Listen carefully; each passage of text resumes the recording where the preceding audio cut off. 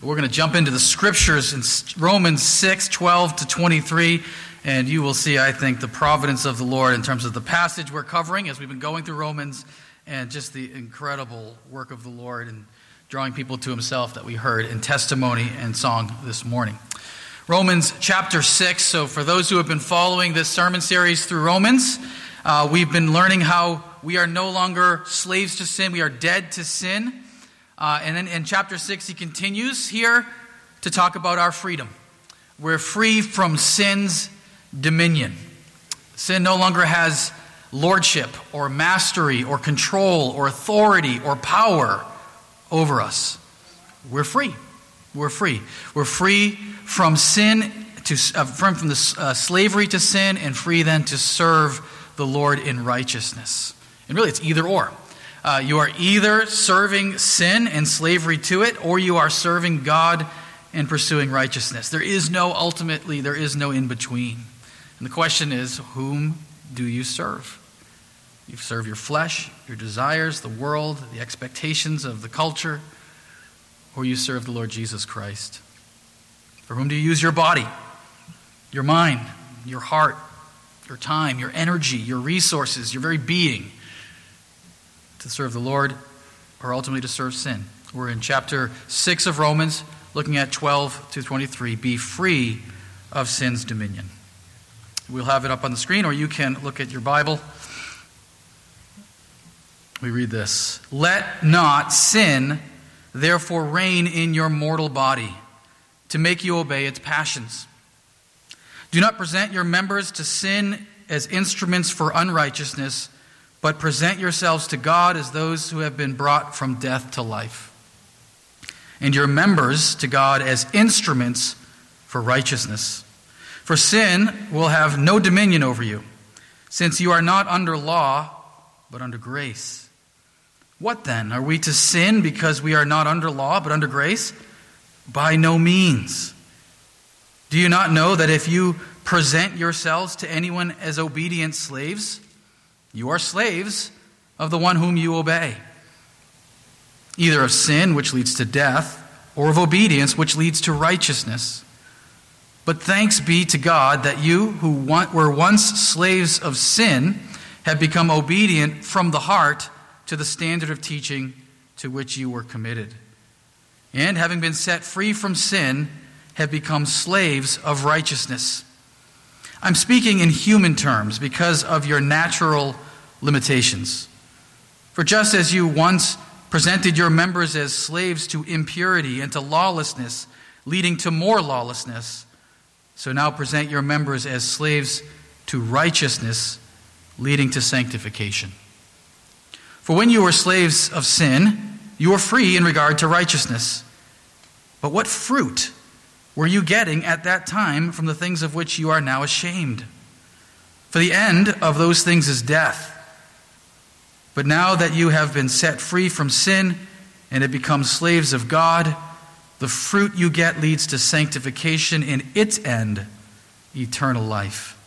For the wages of sin is death, but the free gift of God is eternal life in Christ Jesus our Lord.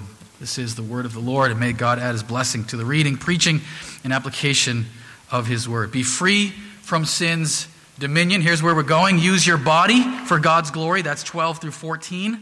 15-20, be a slave of righteousness, not of sin. And then finally, 21-23, consider the fruit of your service. Consider the fruit of your service. So first thing he says here is, now use your body for God's glory. Don't use your body for sin. As he says, let not sin reign in your mortal body. We still live in mortal bodies. The hope of the Christian life is that the mortal will be swallowed up by what is immortal, and we will be living in incorruptible, resurrected bodies in time. But right now we still live in mortal bodies, meaning they die. They're subject to death at some point in time. Well, don't use your mortal body for sin. Don't obey, as he says, its passions, its desires. Instead, first he says, don't present your members to sin. And by members, he's talking about a part of the body. By the way, that's where we get the idea of membership from a church. We think of the human body has different members, 1 Corinthians 12. We don't mean membership like BJ's or Sam's Club. We mean a part of the body, a finger, a hand, an eye, an ear. That's what it means to be a member, a recognized part of a church family. Well, he's saying here, in the human body, don't use your members, your parts of your body, for sin. Don't use them as instruments of unrighteousness. Actually, the word for instrument there is often translated weapon. A weapon for unrighteousness, a sword, spear, javelin, a bow or an arrow, or mace. Don't use it as a weapon for sin, and instead do what? Present yourselves to God as one who's been brought from death to life, from Adam to Christ, from condemnation to eternal life. You've been transferred to a new kingdom. And now then, use the members of your body as instruments of righteousness, to do good instead. Obviously, he's talking here about the body. Interesting, the Christian church has had sort of a mixed understanding of the human body. The Bible, on the other hand, is completely pro-body. I don't know if you know that. It's for the body. God is the creator of the physical world, and he's the creator of human beings in particular, and he's made the human body good. It's meant to give him glory. It's really kind of a Greek view that saw the physical world that we live in as kind of evil, and the life of the mind as good. That sort of crept into Christianity, really in its earliest days, in something called Gnosticism. The idea that the body is the source of all that is evil and sinful in the world. All that is physical is bad and spiritual is good. It's not the picture in Scripture. Both the physical and the spiritual is created by God and meant to be used for his glory. In fact, we as Christians believe in a future resurrection to an incorruptible and immortal body, ultimately, as Jesus himself was raised as the first fruits. We'll be celebrating at Easter. The same body that went into the tomb was resurrected and came out of the tomb. How do we know? Because the tomb was empty. Now it was changed. It took on immortality, but it was still the same body. What's wrong, according to the Scripture, is not the physical. What's wrong is our nature. That we are in bondage to sin. And so we use our bodies in sinful and evil ways because that's what our nature desires. And the point here in Romans 6 is that God has transformed not our bodies yet, but our very nature. He's made you and me a new creation in Christ. We have been regenerated. We have been born again. And now of a new nature, see, the nature simply does what it wills, wants what it wants, and then uses the body towards its end. But if God transforms our nature and we have been gone from death to life and put into a new kingdom, then what we will now is to know and worship him. Which means we now seek to use our bodies in a way that is righteous. Let me just be more practical here. How are you using your body? How are you using your tongue? To slander, to gossip, to tell lies, to insult others and tear them down, or to encourage, to teach the word, to share the good news of the gospel, right? Same body part used for very different purposes. Your hands for violence, to steal, to give signals to other drivers that we won't model for you here, or to serve, to hold the hand of someone you love, to lift up in praise. Your eyes, are you using them to lust, to covet, to look down with scorn upon someone else, or to see genuine needs, to read the word, to behold the beauty of what God has created? Your ears, are you using your ears to hear that juicy gossip? The Bible describes it in Proverbs as choice morsels, almost like food. We want to hear that juicy gossip, or to listen to praise, to hear the hurt of a brother and sister, to care for them. We could go on. Your stomach, your lungs, your gut. Are you using it to be a glutton, to get drunk, for sexual sin, to get high? Or are you using it all to honor and glorify God? God has changed your nature. Now use your body for his glory. 15 to 20, be a slave of righteousness. Be a slave of righteousness. We act as slaves to righteousness now. And it starts off with a rhetorical question. What then? Shall we sin because we're not under law but under grace? And again gives that strongest of negations. By no means, no way. Me genoito in the Greek. May it never even come to mind that we would do that. We are now saved by God. We seek to live for Him. He says here that it's a form of slavery when we seek to obey sin. Ultimately, whatever you're serving, that's your master. If you want to know who you're a slave to, look and see who you're serving. If you are offering your life in service to sin, then by definition, you are a slave to sin. If you're offering your life in service to God, then by definition, you are a servant of the Lord, set free from sin, and now in slavery to God. Now, he does mention here, I'm using human terms because of our limitations. Slavery to righteousness and slavery to God is not really slavery at all. I mean, we all know that in practice. It's freedom. It's joy. It's happiness. It's really nothing like slavery as we think of it. But he's using it as an illustration. The body was once enslaved to sin, to lawlessness and impurity, but now works serves towards righteousness. This idea of slavery to God, again, it's an illustration using human terms. Slavery is a man-made structure, and obviously in 2,000 years of church history, it is a loaded term. Actually, there's a real shameful history in how Christians have treated slavery, and even when you look back at history, the number of amazing Christian leaders who owned slaves, even here in the United States. I would just add abolitionism was a distinctly Christian movement. So we have that, but there is a lot of shame in how we've treated it. But if you look at the whole of Scripture, of course, and it's even later in Romans, it's far more than mere slavery.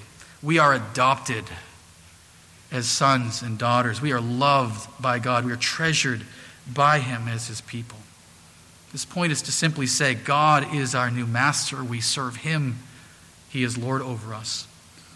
And even throughout the Scriptures, all of the apostles, those in any type of leadership, describe themselves as what? Servants of the Lord Jesus Christ.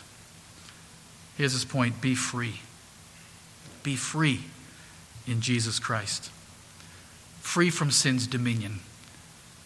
Free from its guilt and punishment. In Christ we are forgiven for our sins. There is no longer any punishment to come. As John says in 1 John, perfect love casts out fear, because fear has to do with punishment. And in Christ we are forgiven. But more than that, not just free from its guilt, but also its power. It's the great hymn, Rock of Ages says, right? Free from not only sin's guilt, but its power. Now, sometimes God will actually set us entirely free from sin's power. We heard that in some of the testimonies, struggling with addiction, and then God takes it away. And praise the Lord that He does that. He does that not just with addiction, but any of our sinful struggles and temptations. Other sins we may struggle with for years, even as a believer. There are some who will struggle with a particular sin or temptation for the rest of your mortal life. But in the end, we are free of it in Christ. It may be a battle that we face. And friends, we may need to use all means necessary to battle against sin. That may mean using adult and teen challenge. It may mean seeing a Christian counselor, whatever it is, using all means, and certainly the local church. Our job is to help one another as we seek to live for the Lord. But ultimately, sin does not have dominion. It doesn't have lordship or control or authority. And for those in Christ, it will not have the last word. The last word is glory for those who are in Jesus. 21 to 23, consider the fruit. Consider the fruit of your service. Look at the fruit. What fruit are you getting from sin? What value does it actually give you? As he says here, the things that we are now ashamed of, our former life. What benefit actually did sin bring to our life? He says the final fruit, the end, the telos of those things is death. So not only does it not give us anything of any value in this life, but the final product of sin and slavery to sin is death, physically and spiritually. Charles Spurgeon said, "You who have had experience of sin to the full, has it after all turned out to be the fair and lovely thing it once seemed to be? It has worked nothing for you but sorrow and suffering, and it will work your eternal ruin unless God in his great mercy shall prevent it." We are now set free from sin to be slaves of God. And what's the fruit of that? What's the fruit of sanctification? What's the end, the telos of that? Eternal life. Eternal life. And he ends this section with that famous verse that we often quote, "The wages of sin, the payment for sin is death." Again, if the earlier term is really reference to weapons, this may be sort of the wage you would give a soldier who uses their weapons to serve its master. Sin is death. But the gift of God is eternal life. Not a wage, not something we earn, but the free gift in Jesus Christ. But really, consider this, friends, for all of us. What has sin given you? What benefit did it actually profit you? It's a cruel master. It demands so much of your life and your time, and all of its benefit is bad. There's nothing good that actually comes out of sin. Thomas Vincent, the Puritan, said, "Nothing doth hinder men's happiness here. Nothing can deprive them of happiness in the other world but this evil of evils, sin." Now, of course, as we just heard, God can bring good out of evil. That's how good God is. That has nothing to do with sin. It has to say something about how glorious and mighty and wonderful our God is. We all look back and see horrible times in our past and sins that we struggled with, and see how God even used that and worked that in his perfect plan to do amazing, glorious things. But the sin itself, drugs, pornography, greed, gossip, what did they give you? What fruit did they give you? And as he says, the end of it is even worse. It is death, judgment before our God, because there's no relationship with him as we serve our master sin. The opposite of that is the fruit of sanctification, the fruit of knowing God, right? Give up. First of all, what's the fruit of sanctification? You don't have to feel all of the bad fruit of sin, the self-destructive and ruinous effects of sin in our lives. So that's just to not experience that is one thing. Sometimes someone will come and say, "You know, Pastor Rick, I became a Christian so young, I don't even remember it. I was 5 years old when I came to Jesus. I don't have this great story of drug abuse and addiction and going to jail or whatever." And I would just say, and I think our brothers would join me, praise God for that, right? God spared you the ruinous effects of sin. What a glorious testimony that is. All the more, friends, that we in our children's ministry want to say, let's bring these kids to Jesus now. But more than that, friends, it's not just not feeling the negative effects of sin. The fruit of sanctification is to know God, which is the greatest joy and happiness that this world has to offer. It is to have purpose and meaning and mission. It's to be called to holiness, to serve the King. And holiness is where real, true happiness is found. C.S. Lewis said this in a letter to an American friend: "How little people know who think that holiness is dull. When one meets the real thing, it is irresistible. If even 10% of the world's population had it, would not the whole world be converted and happy before year's end?" Right? There is a joy which comes in knowing God and loving and serving him. The fruit that comes from sanctification is immense. More than that, there's fellowship. There's reconciled relationships. Mike, when you said your mom stopped saving for your funeral, man, that just broke my heart. this Christian fellowship as a family, this genuine love and the joy of community. You could hear that in our brothers too, just talking about their love for one another. And the telos, the fruit of faith in Jesus, the hope of what comes is eternal life. So in Jesus, there is only positive. There is only a life of meaning, purpose, and joy and holiness, and eternal life that follows. There was a man named Blaise Pascal. Some of you guys have probably heard this before. And he offered what he called his wager. This has been criticized because people say it's too looks at the Christian life too much like a deal. And that's probably true, but it's just one aspect, one way to see the faith. And what he did is to challenge his non-believing friends.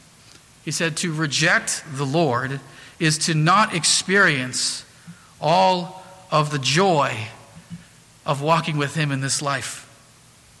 And then when you die, if there is no God, there's nothing to be gained there either.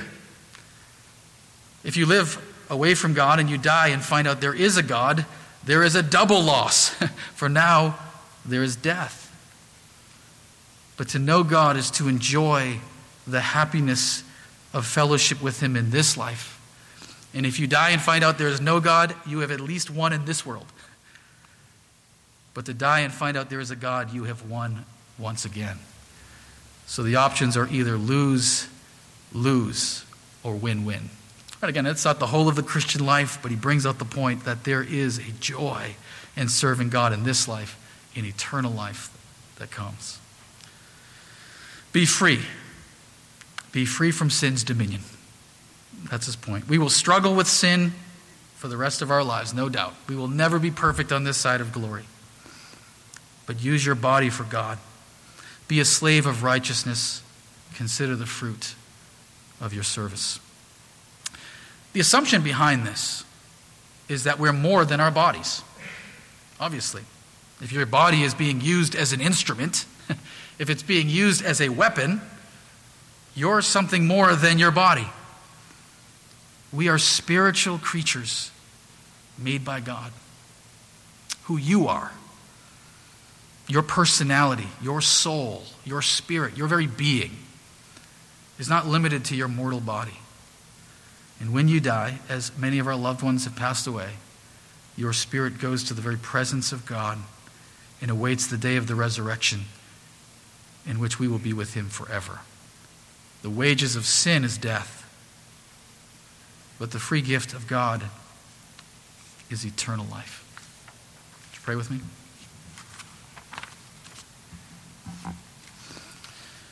Our gracious God, thank you so much for the gospel. That because of our sin, we are cut off from you. In your mercy and in your grace, you have provided a way. You have provided a Savior. You have provided a means to eternal life.